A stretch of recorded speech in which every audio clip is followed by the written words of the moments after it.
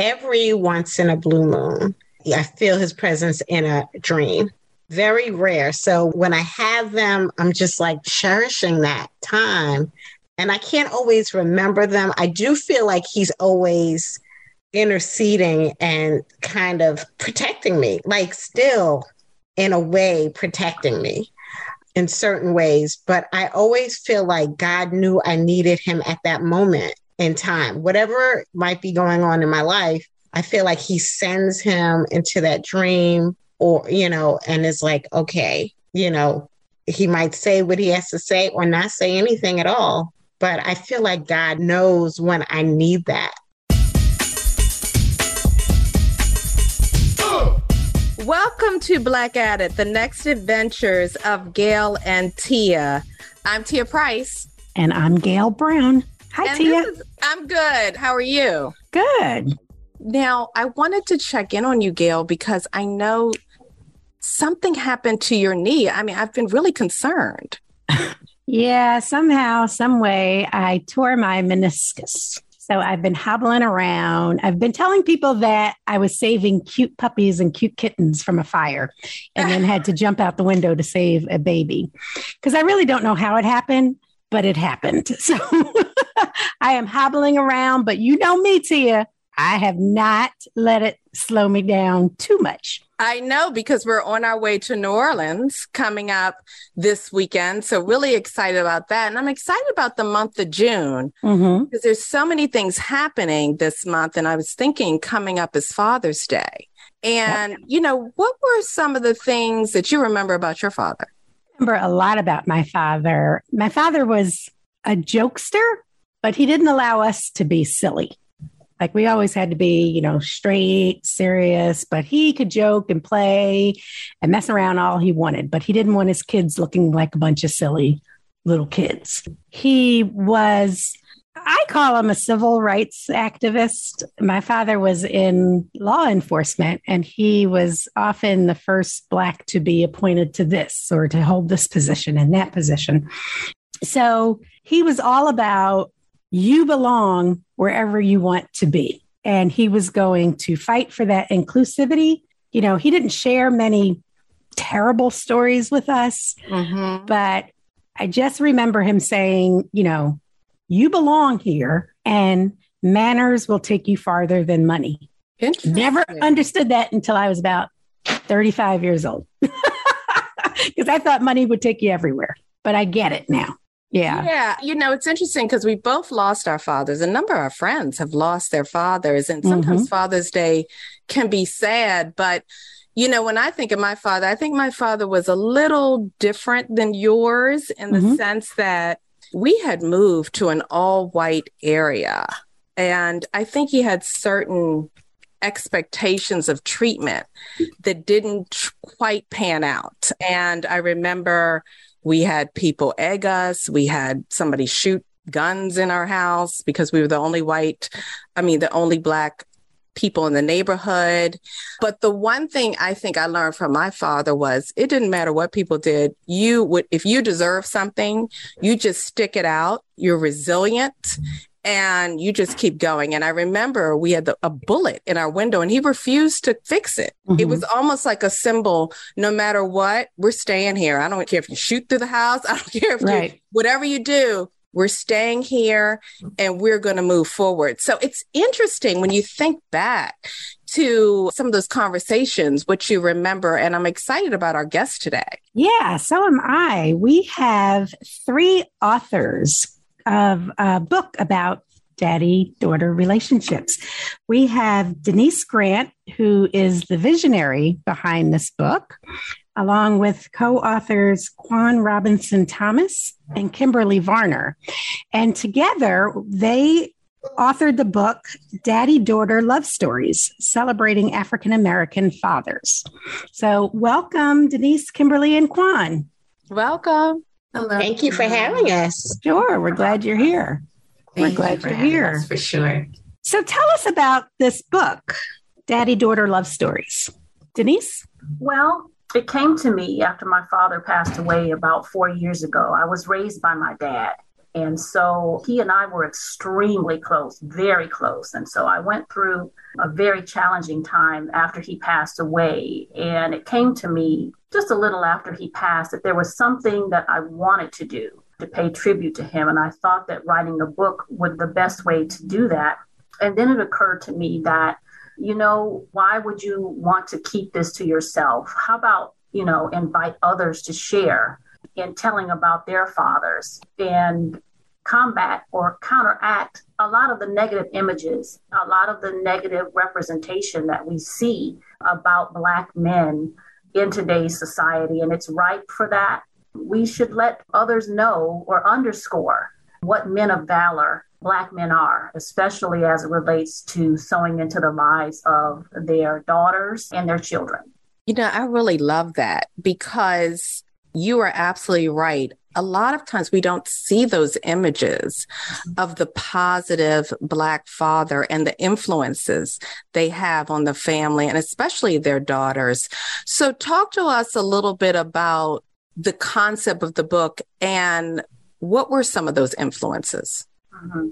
The concept of the book is for each of the co-authors, there are 7 of us, to share their experiences of their fathers, some of the lessons they learned, some of the expectations that the fathers had, some of their memories of their fathers. And ultimately, as a Christian and as an ordained minister, what I wanted the book to do also is highlight some of the characteristics of God that are exemplified by Black fathers. And ultimately, what we want to do is understand that fatherhood is not just a person, it's a relationship, and it gets us to be closer to our Father God. And so ultimately, in the end, what we're looking to do is to point others, and it doesn't have to be that all of these stories, they're all positive, but it doesn't have to be that you had the best relationship with your father,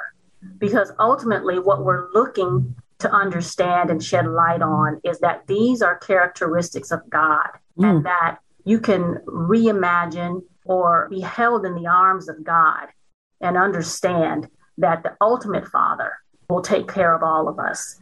And so we have these chosen vessels on earth who we were blessed to have. But ultimately, we're connected to the Father God, who is the protection and the unconditional love and the peace and the void filler and the heart mender that we all ultimately need. Wow. That, for some reason, wasn't expecting you to go there. But that makes complete sense. Wow. So, Quan, tell us what you contributed to this book and, how your relationship with your dad is reflected in your life, your lifestyle, your relationship with God. Yeah. So Denise actually hit the nail right on the head in making that correlation between our personal relationships with our fathers, our earthly fathers, and then the higher relationship with our heavenly Father. Mm-hmm. And interestingly enough, that's kind of where I connected most on this project because, I, like everyone else in this project, I'm a full-fledged daddy's girl, like my whole entire life. I mean, literally, I'm partially named after my dad. My dad named me at birth. My middle name is Charlize. My dad's name is Charles. Like, I'm a full-on daddy's girl, right?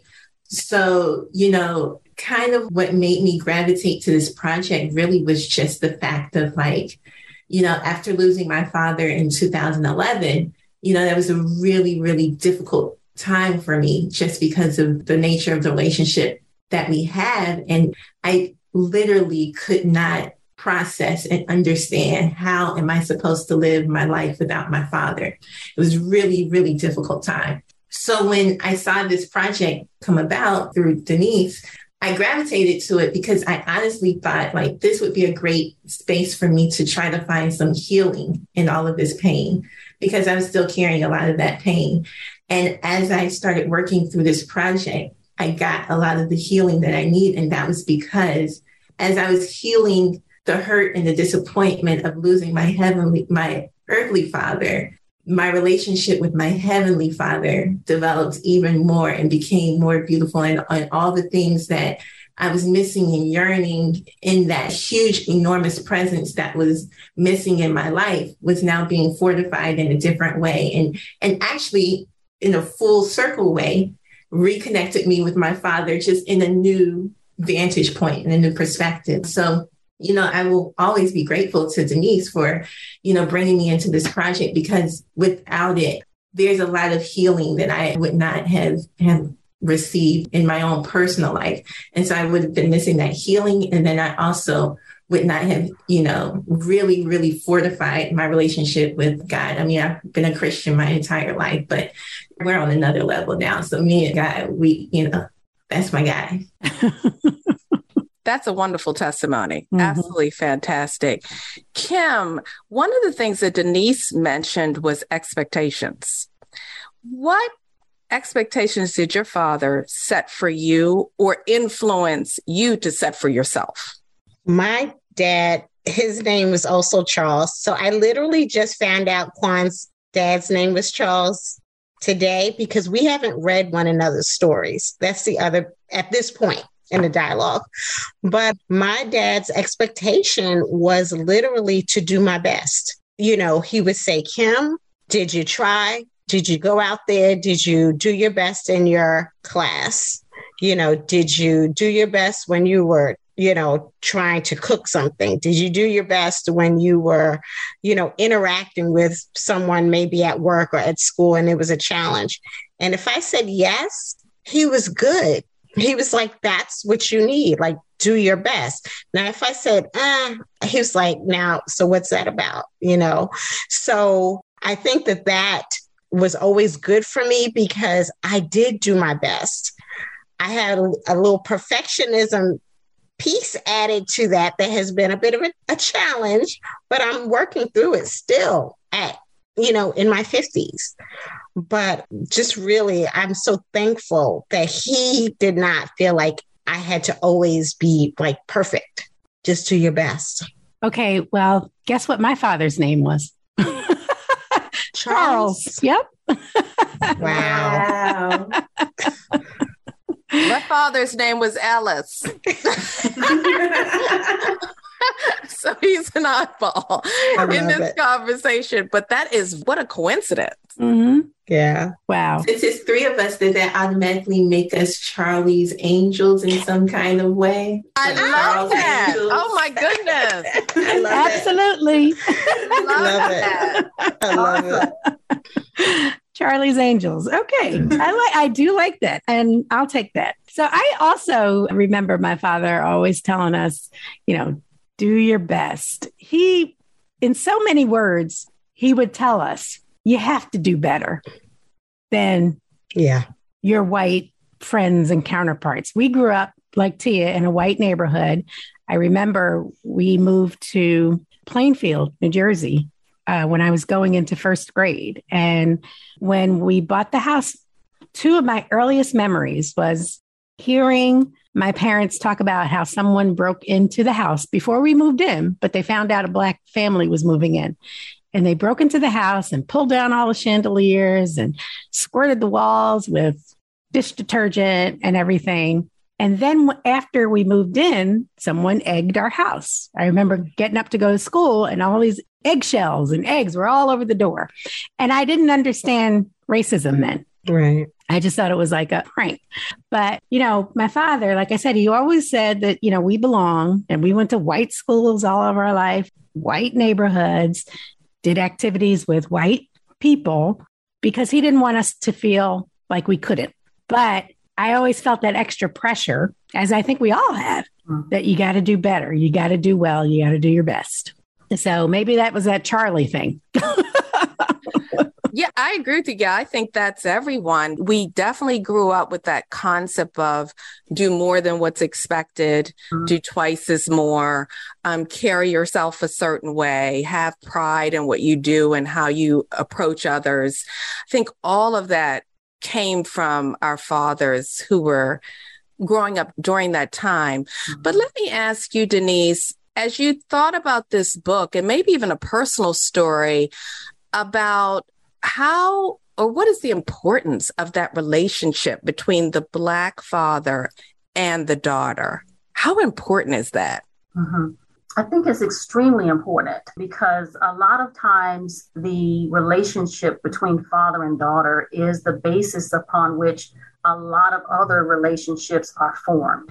We, as African American women, a lot of times our interactions with men, our interactions with women are predicated upon the relationship that we had with our fathers. And so we go about life with certain expectations of men, certain expectations of ourselves based on the relationship or the lack thereof from our fathers. And so I think it's extremely important to understand the strength of the Black man in a Black woman's, especially a daughter's life.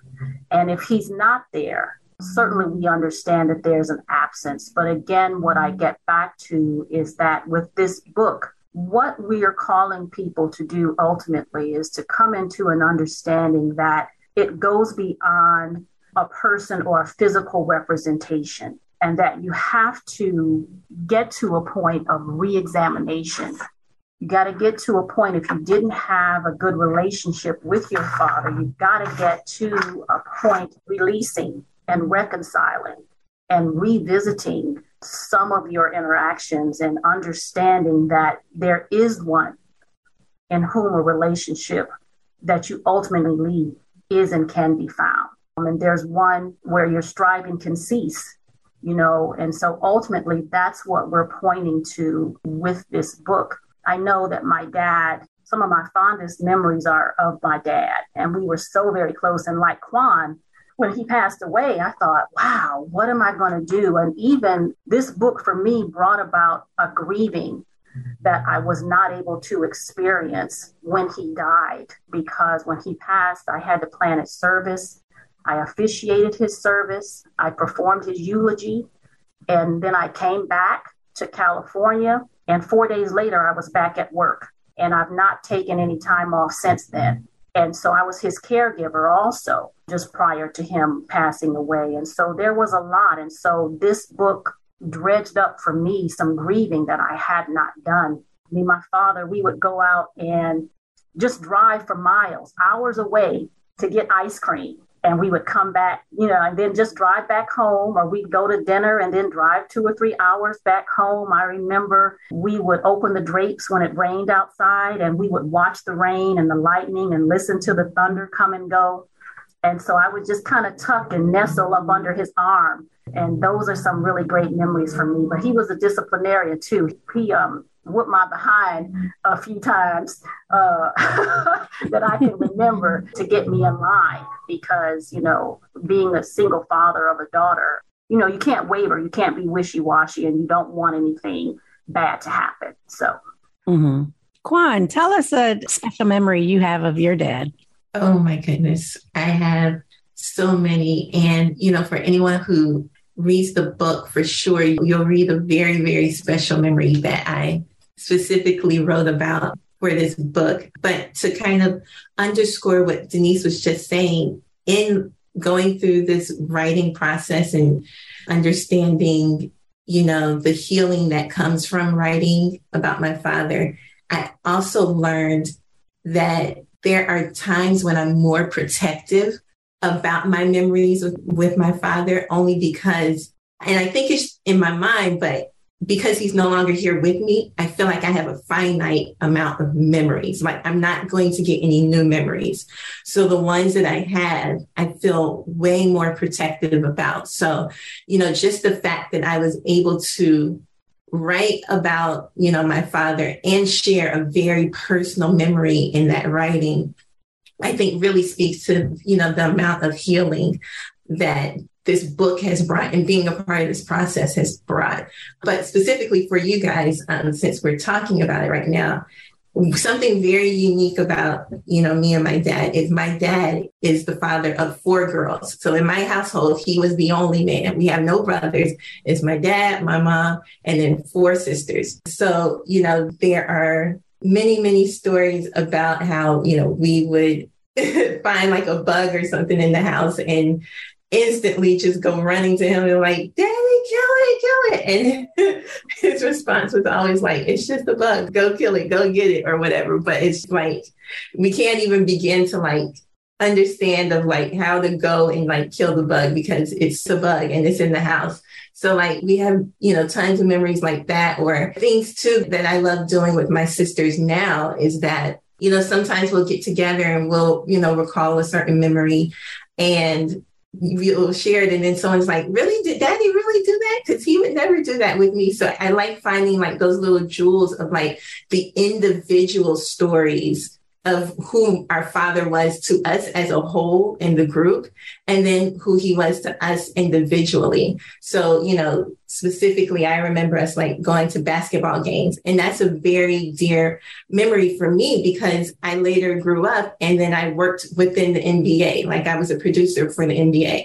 And so it's beautiful to have all those memories of me being at basketball games with him and me getting my love of basketball from him. I'm wearing a basketball shirt right now. So me getting my love of the NBA from him. And then that later on in my life transitioned into my career. And so it's one of those bittersweet things too, because by the time I started working within the NBA, he had passed. So I didn't get to share that part of my career with him. So the times when I would have been able to now take him to basketball games, I didn't have those opportunities, but just to be able to be in that space and thrive in that space and know that that's a space that I specifically gained, because of him and his influence on me and my life. I'll always hold that near and dear. That is fantastic. You know what? In listening to everyone on the call, I'm starting to recall memories. Like more memories are coming back, which I'm sure in reading this book, that will bring back memories for others. But I'm thinking about my father would take me to Oriole games and he didn't talk much, but he would take me to Oriole games. And one of my dreams was to get on the dugout with the Oriole bird, which I did just last year. And I think about that because that influence is still there. That presence is still there. So Kim, tell us, are there times where you are maybe in a place or in a situation where you feel the presence of your father still there? Give us some insight into that. So I'll mention two places. The first place is I'm a July baby, but I love to deep sea fish. My father, now from the Bronx, so we would go to City Island and we would go fishing from City Island, deep sea fishing. My dad took me out of school against my mother's wishes because, perfect attendance was important to her. But for him, it was learning life in other ways, right? And so whenever I'm on the water, on a boat, I always feel the presence of my dad. I love it. I still love to go deep sea fishing. I might go once a year or so, but that's where I feel his presence the most. The second place is my dad was a New York City firefighter, and he taught me how to protect myself out and, going to the club or whatever. And so whenever I'm in a venue, I'm always looking for the exit. Let me say that I'm looking for the second exit so that if I have to jet in a moment, I know how to get out. He was a fierce protector. And I talk about that in the book of how he was a protector and how he was our family's banner, just like God is our banner. And so that's how I connected my dad to God. And it really came through when I found the perfect scripture for him and for my relationship with him. But wonderful memories. Yeah.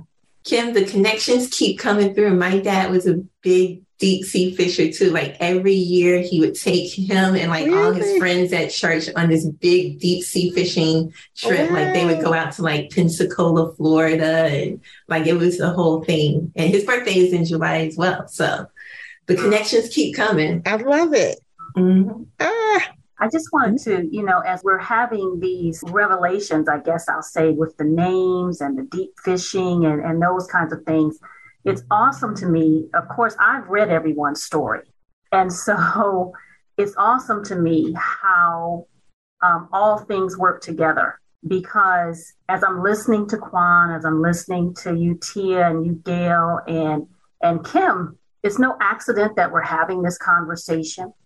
It's not a coincidence. And the ladies that have participated ultimately in this book, there were several. I mean, this process started maybe almost 2 years ago. And we started out with 12 to 14 women, and it came down to 7.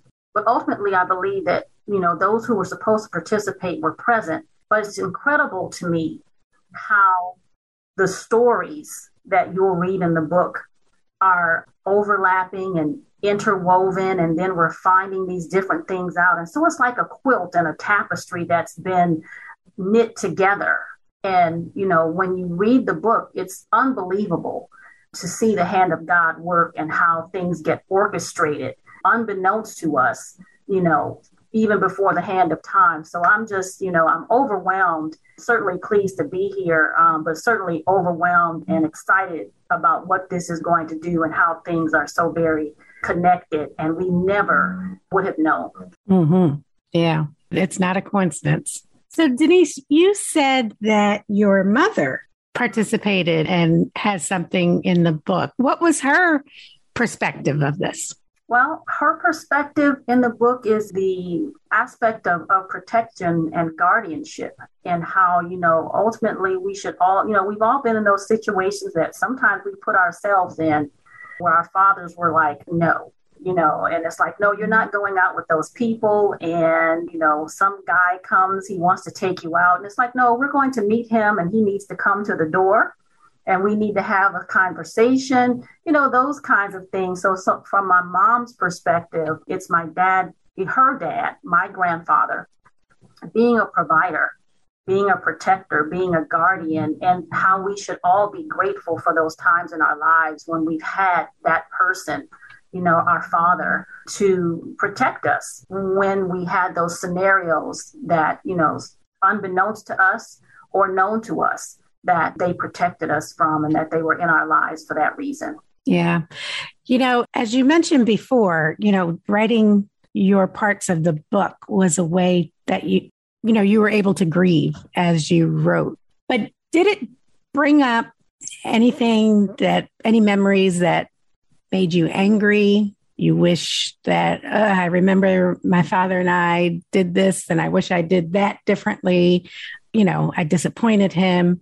Did it bring up those feelings again? And how did you work through that?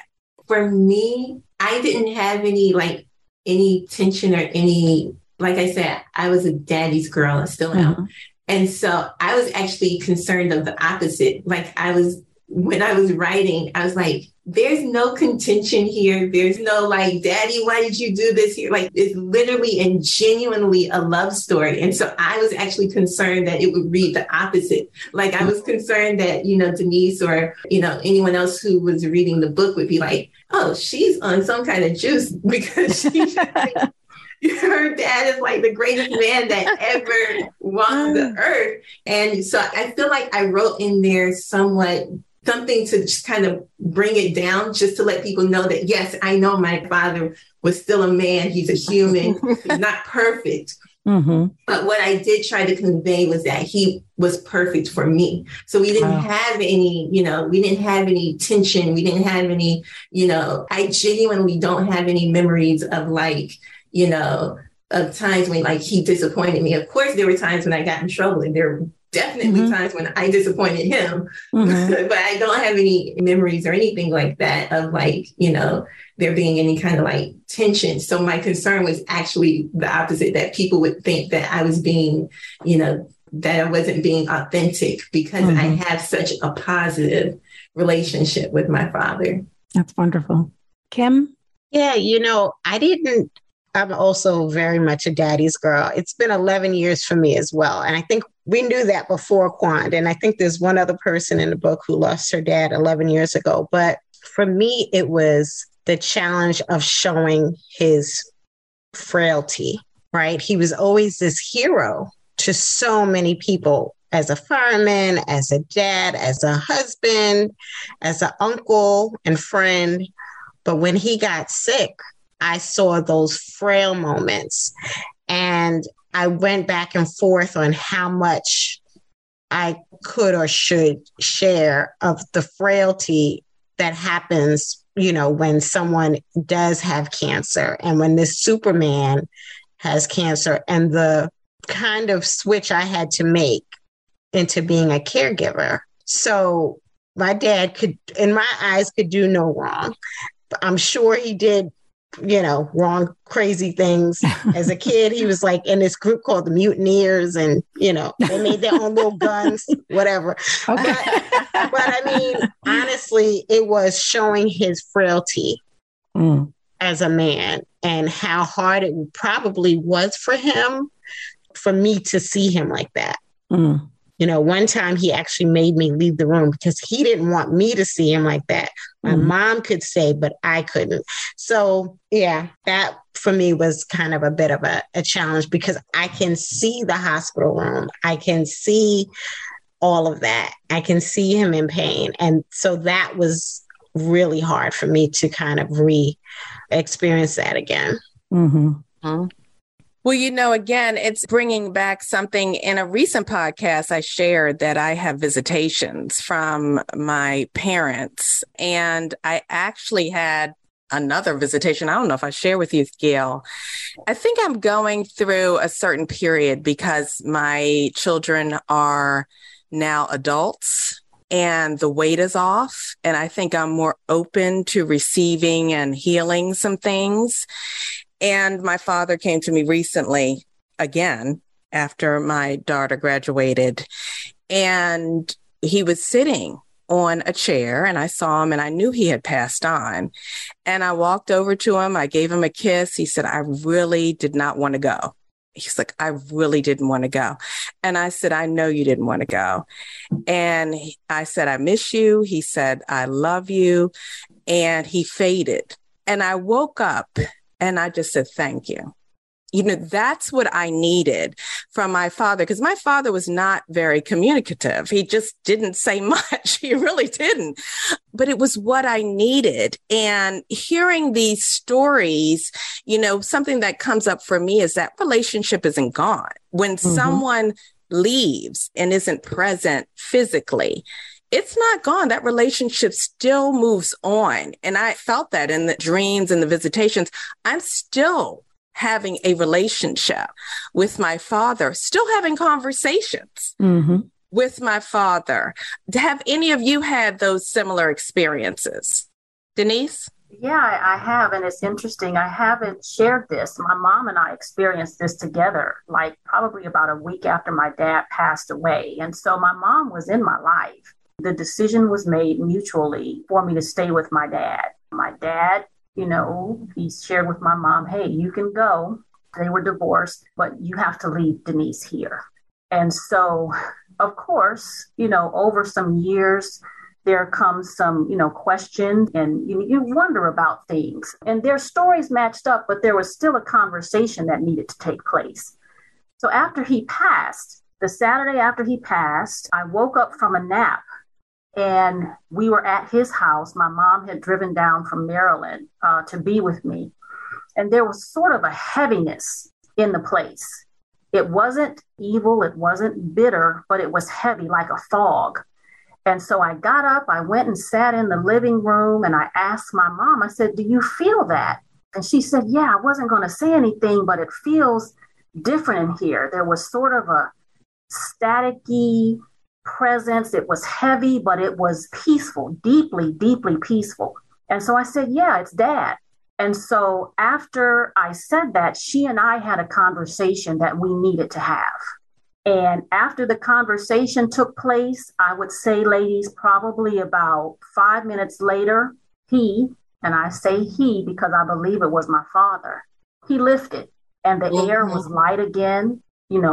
Everything was just as it was before I, woke up from my nap. And we went on, and my mom and I, as a result, we've been a lot closer since. There's been some healing in our relationship. And so I'm grateful to have had that visitation, as you said, Tia, in that manner. And I did ask my father that year because I think that I told him I wanted him to come see me for my birthday. Oh. because it was my first birthday without him. And we celebrated our birthdays. His birthday was November 10th. Mine is November 7th. And so we always celebrated our birthdays together. And so I said, Dad, please come see me for my birthday. And sure enough, on my birthday, I went and stood in front of, they gave us a little monument sign for his memorial service. And he came, and it was the same presence. It was heavy, but deeply peaceful. I sat, I stood, I cried, thanked him for coming to see about me. He lifted. And like you, I said, thank you. Mm-hmm. And so, yeah, he's been to see me a couple of times. That's amazing. And it sounds like your father not only visited, but intervened. Yes. Which is even more amazing. Kim. Yeah, I was just going to say every once in a blue moon, I feel his presence in a dream. Very rare. So when I have them, I'm just like cherishing that time. And I can't always remember them. I do feel like he's always interceding and kind of protecting me, like still in a way protecting me in certain ways. But I always feel like God knew I needed him at that moment in time. Whatever might be going on in my life, I feel like he sends him into that dream or, and it's like, okay, he might say what he has to say or not say anything at all. But I feel like God knows when I need that, Mm-hmm. and not just to look at his picture. And his urn is in my mom's den still. So I talk to him there often. Mm-hmm. Yeah. Got lots to say. But I think in my dreams, it's just like the perfect time to hear from him. That's amazing. Yeah. Quan, did you have something? Yeah, no, exactly everything that Denise kind of mentioned is kind of like the same space that I share with my father as well, because when you all read the book, I feel like I keep mentioning it because I don't want to give anything away because I don't want to give anything away. But I do write very specifically in my section in the book about a very specific memory between my father and I and a rabbit. And very similar to what Denise said, and then also what Kim said as well, there was a moment in time when I was really, really struggling with the loss of my father. And literally a rabbit appeared. And that rabbit, in that moment, I knew that rabbit was a representation of my father. And I know it sounds crazy, but when you read it, you'll understand. But I knew for sure that rabbit was a representation of my father. And it brought me the peace that I needed in that moment. And it was kind of the little symbol to say, like, hey, I'm still here. Like, I'm not as far as you think I am. Like, I'm still right here. In having that moment, I also have many moments just like in my day-to-day life that I can feel my father's presence. Sometimes it's so overwhelming that it literally feels like he's like sitting on my shoulders. Like it's so overwhelming sometimes that I feel his presence. I feel his energy. And I know that he's, with me and he's watching everything that I do. And sometimes I even say, I'm like, give me some space, because just like, when he was here in the earthly form, he would call me all the time and he'd be checking up on me and everything that I'm doing, so much so that I had to tell him, like, Dad, you got to stop calling me. Like, I'm actually in class, that kind of thing. So the same way that he was sometimes overwhelming when he was here in the physical presence, I sometimes still feel that sense now in a different presence. So exactly what my sister authors said, like that presence, it never goes anywhere. That love that you have and that love and that bond that you create and that you share, it doesn't go anywhere. It just transforms into a different energy in a different space. And, I'm learning to be okay with that presence as well. Wow. I don't think I've ever had a vision, but I don't even know if I can say I felt his presence, but I know still to this day, 32 years later, since my father passed away, I often think, if I'm trying to make a decision about something, I often think, okay, what would Daddy tell me to do? So yeah, like Tia said, you still have that relationship with your father, even though he's not here with you. But I don't know, jealous is the word. I'm kind of jealous that I've never had the same experience, like a vision or a message from him, but I still feel his influence, I guess. And I always think, what would daddy do? Or if something went wrong, I'd be like, oh, daddy is rolling over. You know, he would not be happy with this. And I get sad because he passed away before I was married. So he never met my husband. He never met my kids. But, you know, I think they have a sense of him because my mother often talks about him and I talk about him. We have pictures of him and I'll always say, well, my dad did this, my dad did that, but never had a vision. So I think that's a blessing for all of you and something that I know you cherish. Well, Gail, there's still time. And oftentimes when we bring these things up, you better be ready because it can really take you by a storm and it can bring up so many emotions. You're just kind of shocked about it because it literally is as if they just show up. And you can see, I say they, because both of my parents have seen that they always come. And matter of fact, my husband's like, who's coming tonight? I get a lot of vivid dreams. I've just always have. But lately it's been intense, but it really is a gift because you have so many memories that are brought back up. But, you know, Denise, I want to get back to you because as you know, there are a lot of children, particularly Black children, that are fatherless. They never had a father, or maybe they do have a father and they're taken away for whatever reasons. There are oftentimes women, you know, due to technology and science, you can have children now and you don't necessarily need that physical presence of a father for that in the home.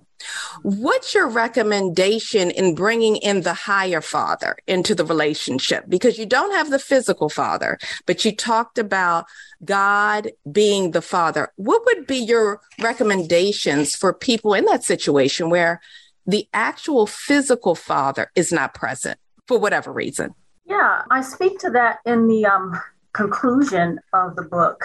And, you know, regardless of whether the father is there in the physical sense or not, I think that if a child, a woman, a young man can be exposed to positive role models and positive people in their lives, a masculine presence that's going to provide them what they may have missed in terms of having that father figure physically there, I think that goes a long way toward filling that void. And if it's a positive person, if it's someone who also exhibits the characteristics of God, who's caring, who's protective, who is nurturing in the male way, who is able to mentor them through certain situations, answer questions that they have, they still have that presence there. They just don't have that father physically there. And so I think that for any woman or any mom who has made the decision, her choice to have a child without a father, like you said, technology and that sort of thing, for the understanding to know that it takes a village and that it takes a group of positive influences and sharing of expectations and getting through situations to get their children through this thing called life. I think that's it, you know, to have those characteristics exuded or exemplified by the village can always compensate for not having that physical person there. Mm-hmm. Yeah, love that. Thinking on that as well, let's say your fathers were not in your life. What do you think you would have not learned? Or how do you think you might have been even slightly different? Quand? I can't even begin to formulate who I would be, what I would look like, what I would do. Like, my father is literally so ingrained in everything that I am and who I am. Without him, I'm just not, you know what I mean? Down to the DNA, everyone, you know, in my family says I'm the spitting image of my dad. Like, without my father, there is no me. You know, I mentioned earlier that in my household, it was all girls.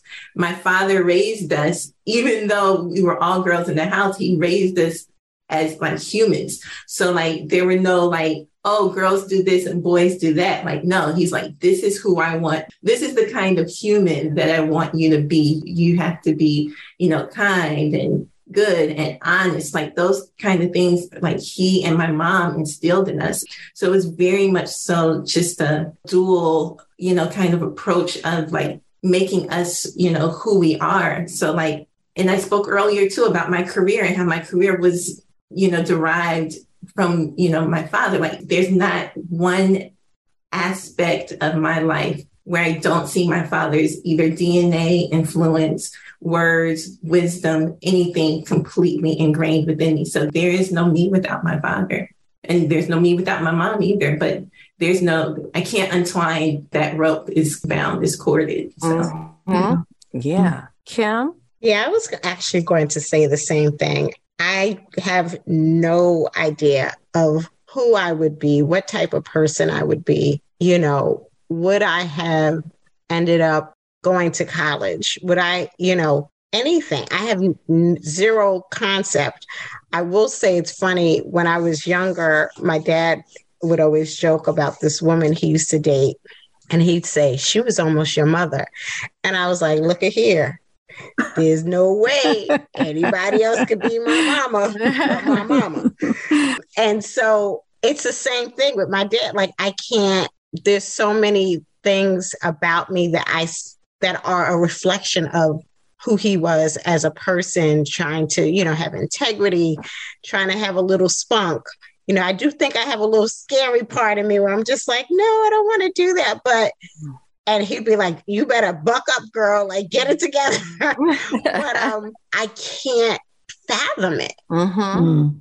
I will say the one thing that I can point to in my life that doesn't have any quote unquote bearing on my mother or my father is the fact that I went to Howard University. If I had left it to my parents, I would have gone to Georgia Southern because that's where my two older sisters went. And then that's where my younger sister went. Everyone in my family went to Georgia Southern.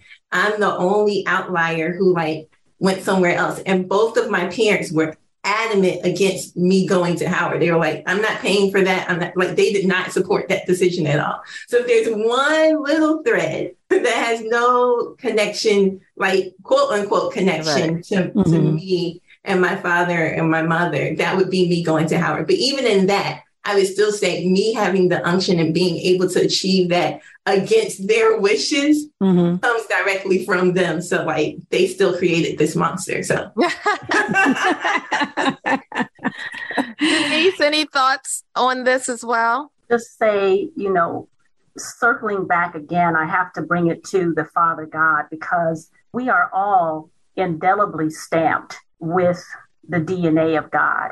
And when we receive that and understand who we are and whose we are, there is no way that we could be where we are and do what we do without having the imprimatur of God on our lives. And so that, brings it full circle in terms of what the book is about. We've got these treasures in earthen vessels that we were blessed with. And ultimately, these men of valor have the characteristics of God that needed to be most present in our lives. And we would not be who we are and where we are without them. Yeah, it's very, very true. So here we are. It's, Father's Day. And I always get a little sad around Father's Day. My father passed away the day before Father's Day in 1990. So it's always been, it's Father's Day. But I have a husband and end up doing something for him, but it just leaves a little sadness. Do you do anything to celebrate his life on Father's Day? Do you remember him in a special way? Do you pay tribute to your fathers in a special way on Father's Day? I was going to say I would say the first 7 or 8 years after he passed, I did nothing. I didn't want to talk to anyone. I had nothing to say. I wouldn't send cards to anyone. And now I will at least call my uncle. I have one uncle left on either side of the family. So I will definitely call my uncle. And I now call my friends who are dads and celebrate them. In terms of something specific for my dad, I just thank him for, the life he gave me, with my mom and God. But I think this year will be different because I've had an opportunity to think about him in new and different ways. And I feel like I really can celebrate him as a earthly father again. You know, I used to back in the day do stuff for him, but now I just feel like I could be happy about the day. Yeah, exactly what Kim said, the exact same thing. The first few years, just I couldn't do anything on Father's Day. It just was too painful. But eventually, especially in recent years, as like my friends started becoming fathers and things of that nature, like I started to find joy in celebrating other fathers. So I do spend my Father's Day focusing on that more so than, me not having my father in the physical form. But exactly like Kim said, I think this year, literally this year, I'm in a different space with everything. And a lot of that I give to having gone through this process of being a part of this book, because it has healed me in a different way. And so now I feel like I'm in a better space where I can celebrate or find a way to celebrate and honor my father on Father's Day. So I don't know what I'm going to do yet. I don't know if I'm going to do anything yet, but at least I feel like I'm capable of doing something. And that's a lot of progress for sure. Yeah. I'm still in that space where Kim and Juan were early on, because this is year 4 for me. But the flip side of that is I have a bonus dad. I was blessed with, I've been blessed with I don't want to call him my stepfather. He and my mom have been married almost 20 years now. Can you believe that? So I celebrate him. And he and my dad had an opportunity to talk and have conversations. And so I celebrate my bonus dad. I'm still not really at the point of being able to really kind of delve into any memories and doing anything per se on Father's Day as it relates to my dad. I just sort of relish everybody else celebrating, like, yeah, that's good stuff. That's a good deal there, that I can observe other people celebrate, and I honor my bonus dad. So, Juan, did you have a final thought? I was just going to ask Denise, based off of what she just said, with having the bonus father, did the process of losing your father, did that alter your relationship with your bonus father in any kind of way?